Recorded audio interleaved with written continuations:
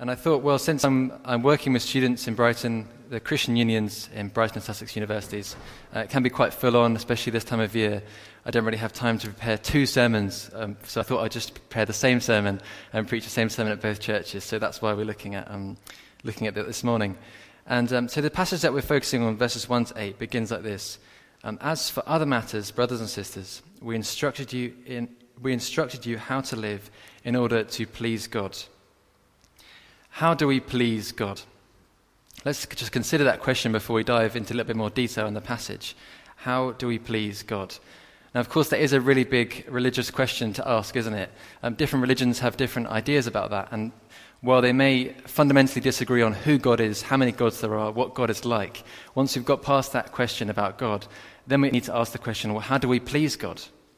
And of course, Islam have the idea of the 5 pillars of Islam, the praying and giving and fasting and pilgrimage and the profession of faith, which is their kind of 5 core beliefs and practices. Hinduism, as far as I understand it, has these rituals and offerings that they have. And different religions have different ideas about how we please God. Why please God? Well, I suppose to be acceptable to him, to win his favor, to attain salvation. That's what the case is, as far as I've understood it, for most world religions. But for Christians, for us, it's different, isn't it? Because we receive salvation not as a reward for the good things that we do, but actually as a gift. It's because of God's goodness, out of his love. In that famous verse, John 3:16, it says, "For God so loved the world that he gave his one and only Son, that whoever believes in him shall not perish but have eternal life." So God loved the world before anybody in the world lived for God and was obedient to God and had a life that was pleasing to God. Already God loved the world, and he gave his Son out of that love. And that eternal life that is on offer is received not through living a perfect life and doing things that please God, but just through believing in Jesus. So through believing the good news about Jesus, we've been brought from death to life. We've been born again. We've been made new. Before trusting Jesus, our lives were displeasing to God. The Bible uses the language of being enemies of God or being children of wrath. Really strong language about how actually our lives were really displeasing. And although God in his love, he really loved us and sent Jesus into this broken world, actually our lives were not pleasing to him. We'd done nothing to deserve God's love and attention. But he loved us before the foundation of the world. He chose us in Jesus to be holy and blameless. So now as Christians, we have trusted in Jesus and follow him. And through that transition that's happened, now God is pleased with us. Not because we live perfect lives, not because we've got everything sorted, but Jesus' perfect, righteous obedience to his Father has now been given to us. There's been this great exchange of our sinful, rebellious ways with Jesus' perfect obedience to his Father. We've had that great substitution in God's mercy. The Bible says that God has removed our sins as far as the east is from the west. Our sins cannot be any more removed from us. That's the good news, isn't it? That we are acceptable to God. There's nothing we can do to make him love us more or love us less. We are perfectly pleasing to the Lord.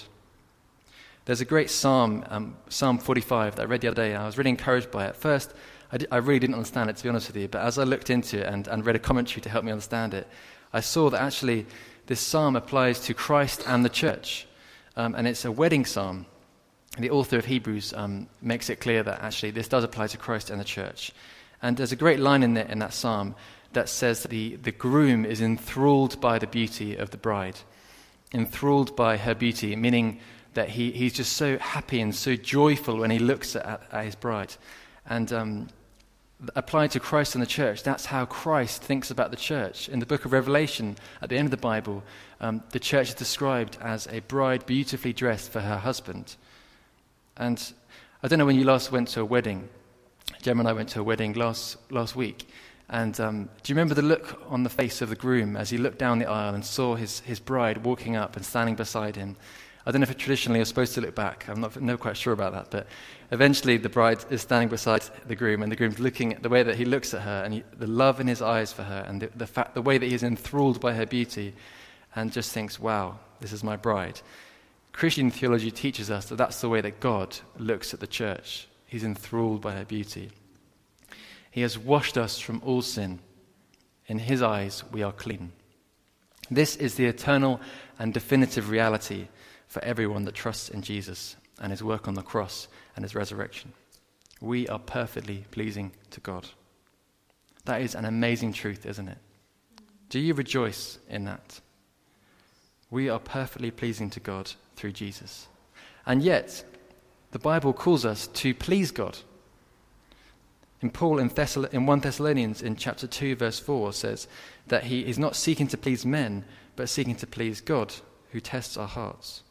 And in this passage in chapter 4 verse 1, he calls the Thessalonians to live in order to please God. And then in his letter to Timothy, in his first letter in chapter 2 verse 4, he says our aim as soldiers for Christ is to please him. And then thinking about Jesus and his life, he was perfectly pleasing to God in the way that he lived. When he was baptized in Luke 3:22, the Father says, "You are my Son whom I love. With you I am well pleased." And Jesus said that his aim was to please his Father. In 5:30 he says, "I seek not to please myself, but him who sent me."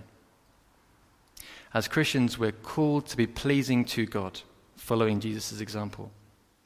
In fact, life as a Christian can be summarized as living to please God, the God of the Bible.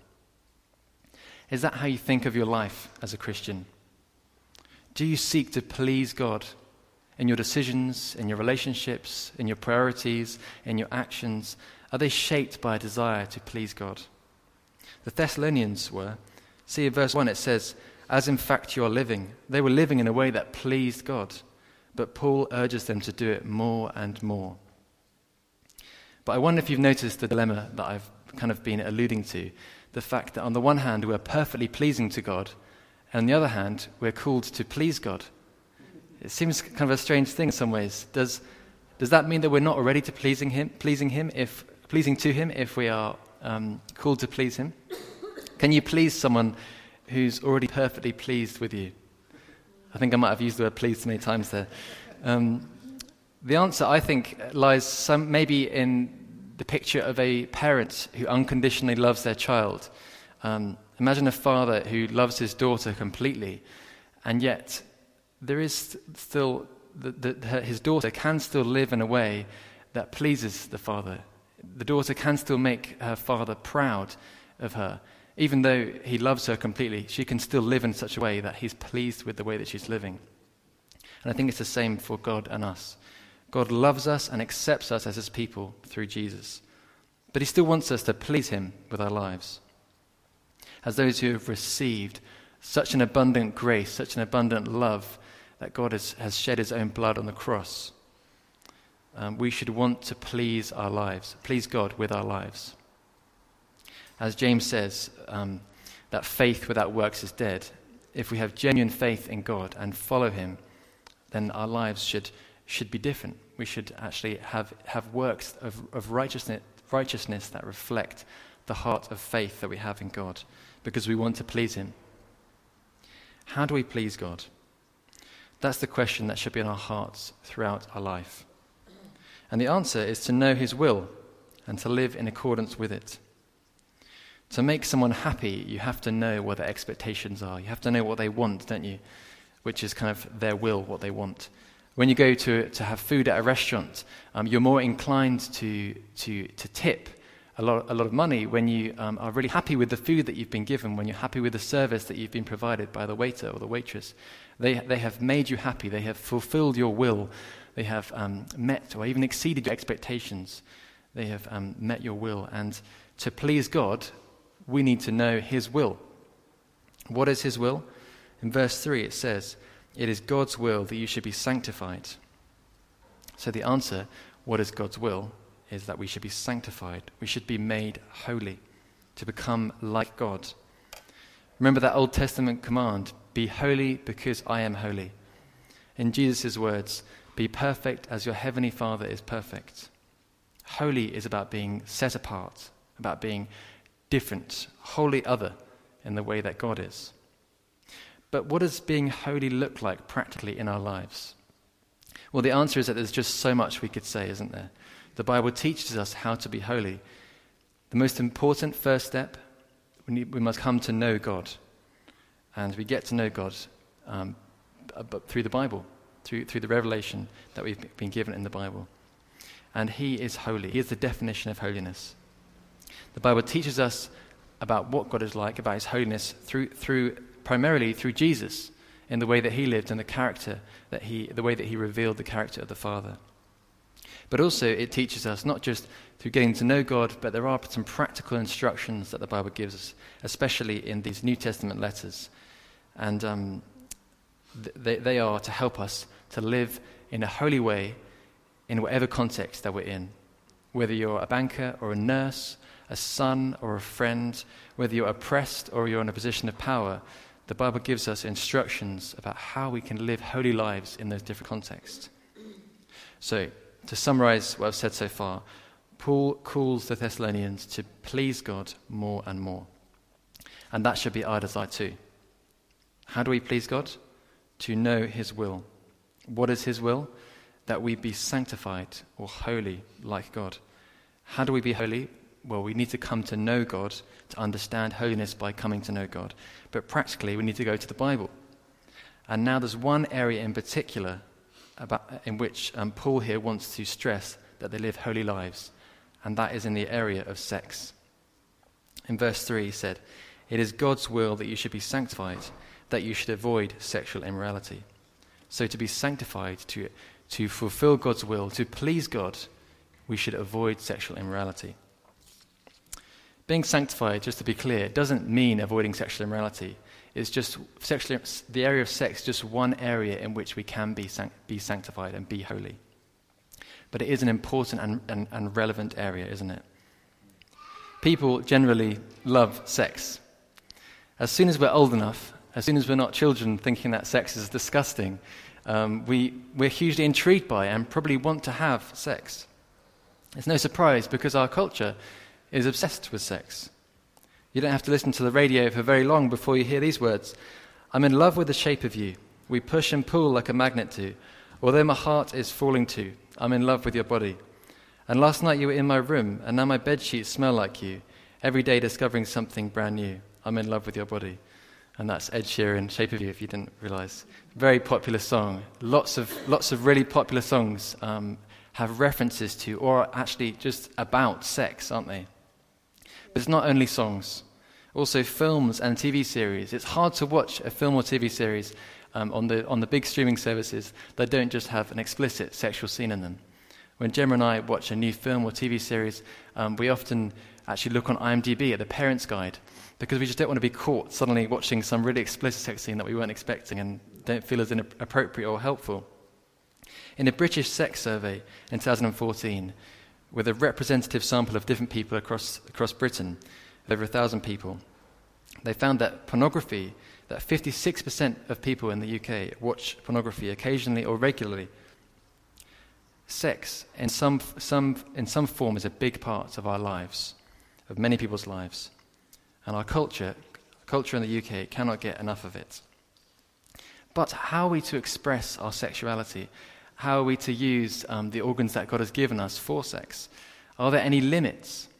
Some people would say, sleep with whoever you want. It's not anybody's business to tell you who you should and shouldn't sleep with. And that's what we see in society. Just to refer back to that sex survey, it's interesting that almost half of the respondents have had a one-night stand. 20% have had sex with someone they didn't even know.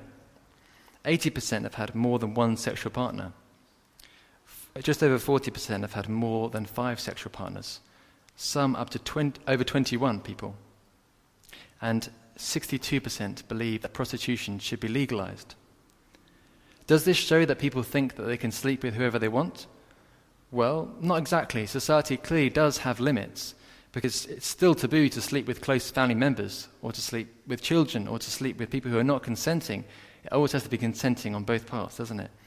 And monogamy, a relationship between just 2 people, is still generally defines the acceptable boundary for committed relationships. 92% of respondents said that monogamy was desirable. So adultery is still looked down on. Though, of course, there are some people who would argue for polyamory or open relationships where you can have multiple sexual partners at the same time, and that's okay. And that's even healthy, perhaps, is what they argue.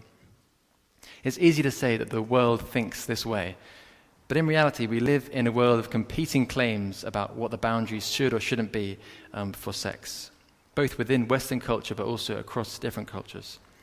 So, how can we know what the right boundaries are for sex? Do we just say live and let live, as long as it's consensual, as long as people can legitimately consent, whether they be adults or teenagers that are old enough to consent? Or are there legitimate boundaries for sex, as it's supposed to be enjoyed? Without God, it's difficult to say why there should be any boundaries or limits at all. Why should anybody tell you how you should or shouldn't use your body? But from a Christian perspective, with God, we believe that actually God has given sex, that He has designed it for our good and given it to us, and He's revealed in the Word, in the Bible, how we should enjoy it. In the passage, what does Paul expect of the sexual boundaries of the Thessalonians? Well, just to give a bit of background to this letter so far, chapter 1, Paul has assured them of their salvation. He said, yes, it seems like you really were saved. He wants to encourage them because the gospel came to them not simply with words, but also with power, with the Holy Spirit and deep conviction. And because they suffered for the gospel, they welcomed the message with joy. Their faith has rang out across the surrounding region. In chapter 2, he talks about his ministry among them, about how he was faithful to the message of the gospel in his proclamation of it, by not seeking money, not seeking to boost his reputation, and also in his life, in the way that he loved them, in the way that he worked hard not to be a burden to any of them. And in chapter 3, he talks about the concern that he had that they may have been led astray by afflictions, been tempted to stop following God. And so he sent Timothy to find out about their faith. And Timothy's come back and said, no, they're still going, they're still doing well, they're still continuing in the faith. And now in chapter 4, Paul is reminding them of the instructions that he and his companions gave the Thessalonians. In verse 1, we instructed you how to live. In verse 2, for you know what instructions we gave you. In verse 6, towards the end, it says, as we have already told you and warned you. And in verse 9, about brotherly love we do not need to write to you, for you yourselves have been taught by God. So here in chapter 4, he wants to remind them of the moral implications for their lives, as those who have been saved by God to live and serve him. There's a really key verse in chapter 1, verse 9.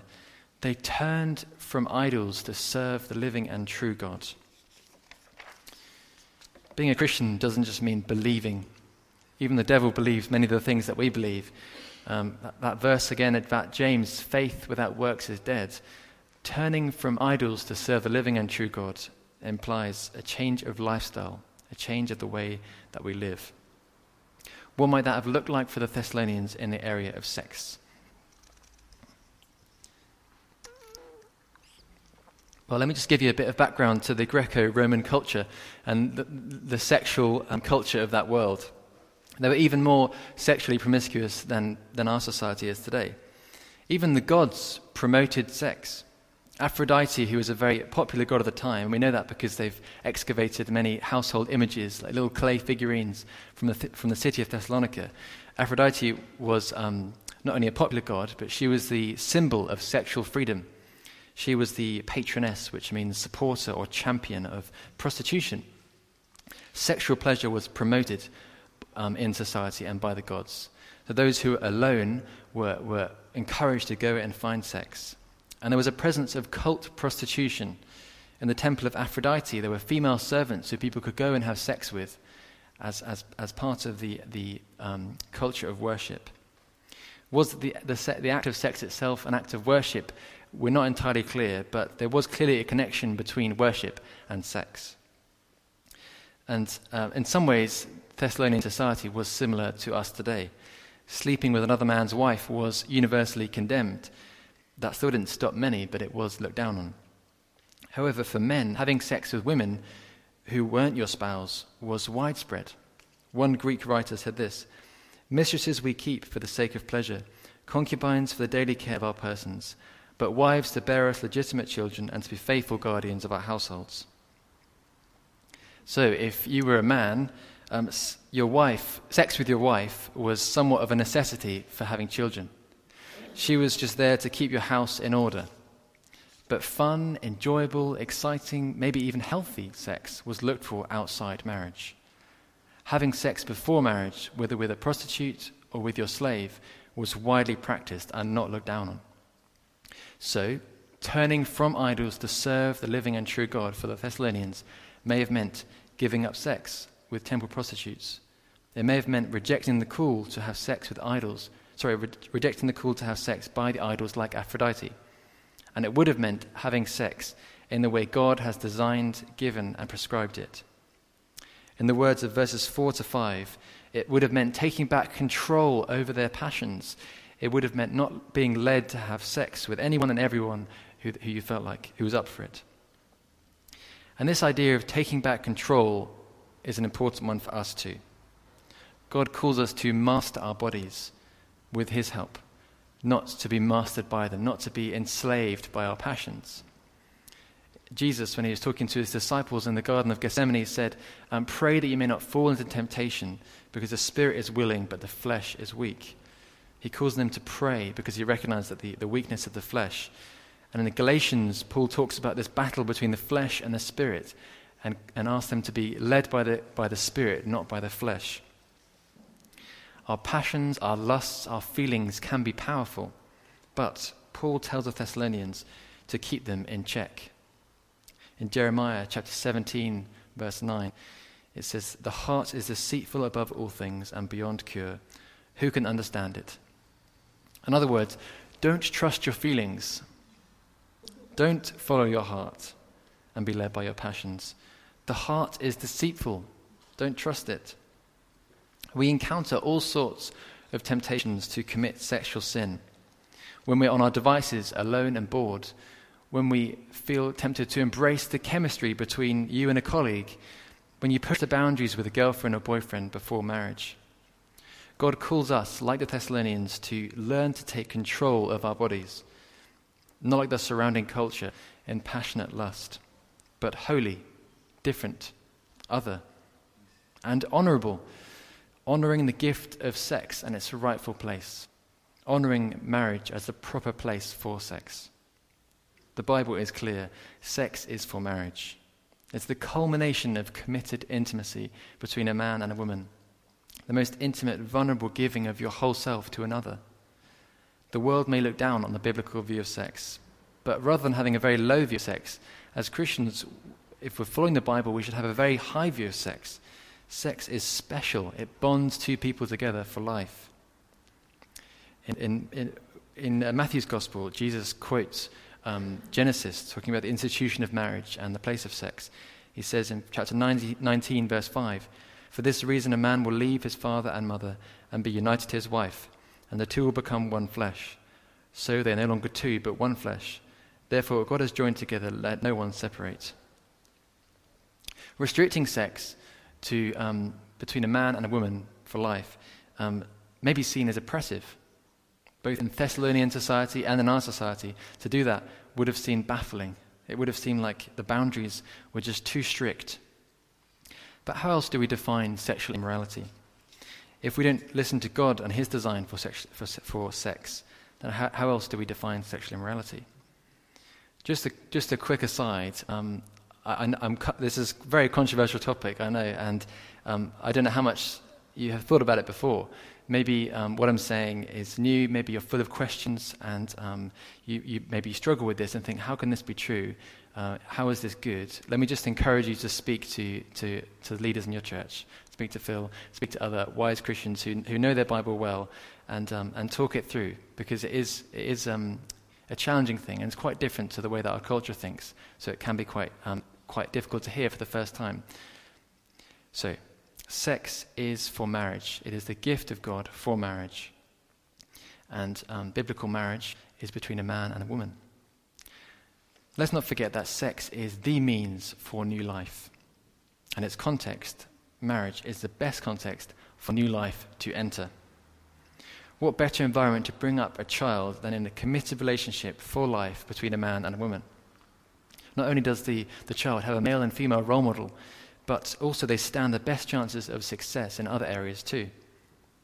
Let me just read some paragraphs from a Christian Institute article on the value of marriage in society. All the statements that they make are backed up by studies, and they give reference to them in the article. It says this: children living with single parents are more likely to have been suspended from school and more likely to repeat a year than children living with continuously married parents. Boys' likelihood to act out and eventually experience a school suspension is about twice as large in a sample of children raised by single mothers. In an Australian study comparing married and cohabiting couples, children of married couples were significantly more likely to do well at school. For babies born in England and Wales, the stillbirth and infant mortality rates are lowest for those born within marriage. The rate for infants under 1 born outside marriage was 15% higher in 2010 than the rate for the children of married couples. Just a couple more sentences. In 2009-2010, children in cohabiting families living in the UK were 1.5 times more likely to be living in poverty than children in married families after housing costs were considered. Children living in lone parent families were more than twice as likely to be living in poverty than children in married homes. Some quite shocking statistics, but interesting. So the studies show that marriage is best for children. And our children are the future, aren't they? They are the future politicians, bankers, police officers, lawyers, doctors, you name it. And how do children come about? Through sex. Let's not forget that for most of human history, the availability of contraception and abortion just wasn't there like it is today. Not only the availability, but the acceptance of it and the prevalence of it. People's thinking has changed about the connection between sex and children. But sex is still God's good gift for marriage only. To have sex outside of marriage, in verse 6, is to wrong your brother or sister, to take advantage of him. What does Paul mean by that? Well, in a general sense, I think it could mean that it kind of undermines the foundations of society because we're misusing sex. We risk bringing a child into this world who may not be wanted or looked after. It divorces sex and its rightful place in marriage. And in wronging your brother or sister, it wrongs your brother or sister to do that. To take advantage it takes advantage or uses another for your pleasure to have sex outside of its rightful context. And in a more specific sense, what he might mean by this, well, he may be referring to actually sleeping with another man's wife. There's good reason to think that in this passage, although it does apply to men and women, remember that Thessalonian context of the availability of sex for men, even more so, much more so than for women. There's good reason to think that Paul was addressing the men in the first place, before women. And so to sleep with another man's wife would obviously be wronging your brother. Moving on then, for the sake of time, it is God's will that we should be sanctified. And one way we do that is by avoiding sexual immorality. Avoid it like the plague. It means take a different route. Use and store your laptop around others if need be. Use Safe Search or an app like Covenant Eyes, which keeps you accountable to others. Don't walk down that street. Don't share a bed with your boyfriend or girlfriend. I'm not laying these down as rules that we must follow, but the principle, the basic point, is to avoid sexual immorality, to not give an opportunity for the flesh. Take back control with God's help. Don't be mastered by your passions. Don't put yourself in that place of temptation. Why? Because it's God's will. And if you want to please God, then you'll want to listen to and follow his will. Paul's instructions come with a warning in verse 6. The Lord will punish all those who commit such sins, as we told you and warned you before. Nothing goes unseen by the Lord, and that includes sexual sin. So we need to give up our sexual sin today and once again return to God for forgiveness and help. Because God will punish those who commit and do not turn from sexual sin. This is a stark warning from Paul. The word in Greek is stronger than just warn. It's more like solemnly warn, as ESV says. Imagine Paul saying, seriously, listen to me. You need to turn from this. Avoid it at all costs. Because if you don't, you will face God's judgment. The Thessalonians needed to completely leave behind the sexual sin associated with their old lives. And we too need to have nothing to do with the sexual sin of perhaps our old life or the culture, the surrounding culture that we live in. God did not call us to be impure, verse 7, but to live a holy life. Finally then, in closing, notice in verse 1, it says that these instructions, or even more strongly, we can understand as commands, are about pleasing God. And these commands are not just from Paul, they are given in the Lord Jesus, verse 1. They are given by the authority of the Lord Jesus, verse 2. And to reject them, verse 8, is to reject not human being, but to reject God himself, who gives us his Holy Spirit. And so we need to pay attention. We need to listen to these instructions and commands from God and not to reject them, because to do so would be to reject God. We need to acknowledge that the instructions that Paul gives here are the very words of God. As Paul is thankful for the way that they received the words of Paul as the words of God in chapter 2, verse 13. And we also thank God continually because when you received the word of God, which you heard from us, you accepted it not as the word of men, but as it actually is the word of God, which is at work in you who believe. So let me just say that if you do feel convicted of sin today, don't feel condemned. God is gracious and kind. If you've trusted in Christ, then you are perfectly pleasing to him. But how you're living is not right. So turn, kneel before the cross once again and say sorry. Resolve to live for God, to please him with your body in this area of sex. None of us are yet the finished product, are we? But we are being made into it with God's help. And so to finish with these verses from chapter 5, verse 23. May God himself, the God of peace, sanctify you through and through. May your whole spirit, soul, and body be kept blameless at the coming of our Lord Jesus Christ. The one who calls you is faithful, and he will do it. Amen.